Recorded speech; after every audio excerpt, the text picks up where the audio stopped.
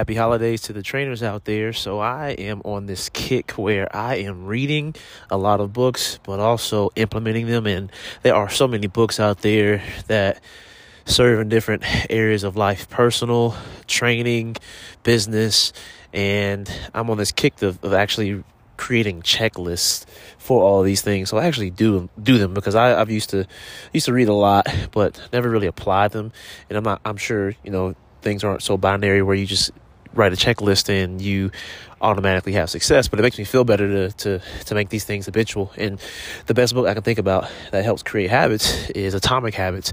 And one thing that I'm reading right now that I wanted to share with you guys is talking about habit stacking or temptation bundling, which is basically this. It's linking an action you need to do with one that you want to do.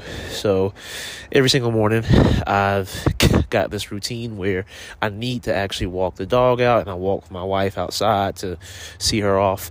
And instead of just walking the dog and enjoying the weather, which is cool sometimes here in the South where it's decent weather, I can create a podcast. So that's an idea, that's an example in my opinion for temptation bundling or habit stacking.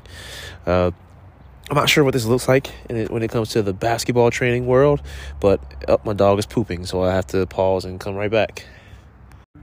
And we are back. So I am not sure how I'm going to adjust to that because I got one hand on the leash, one hand on the phone, talking on the podcast. So I guess I have to take those breaks with the dog. That being said, I wonder what those main habits are that you would like to establish this year. Is it something in regards to posting on social media? Can you stretch while you type up a post? What can you do? What can you link together? Something that you need to do with something that you have to do. I don't want to give too many details, but it's only limited by our creativity. So just curious to know what that habit you want, or those habits are that you want to establish in 2022. For me, I know the majority of it is around communication and making sure I have one of these podcasts every single day. Speaking of podcasts, we got some really good interviews. Ben Tier's interview is going to be posted.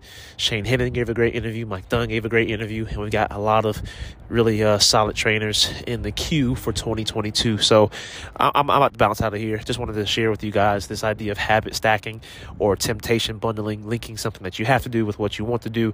For me right now, I'm walking the dog because that is mandatory. And while I do that, I'm going to be podcasting every single morning. That is my commitment, which is my word for the year 2022 is commitment. So hopefully you guys have a great start to your week, and Happy New Year's to everyone listening to this. And thank you for supporting this podcast. Yo, hope that podcast gave you some value. If it did, please rate, review, and subscribe to this. It only makes the podcast better. I read every single one. And at the very least, go join our group. You'll see the link in the description of this episode, and I will catch you on the next one.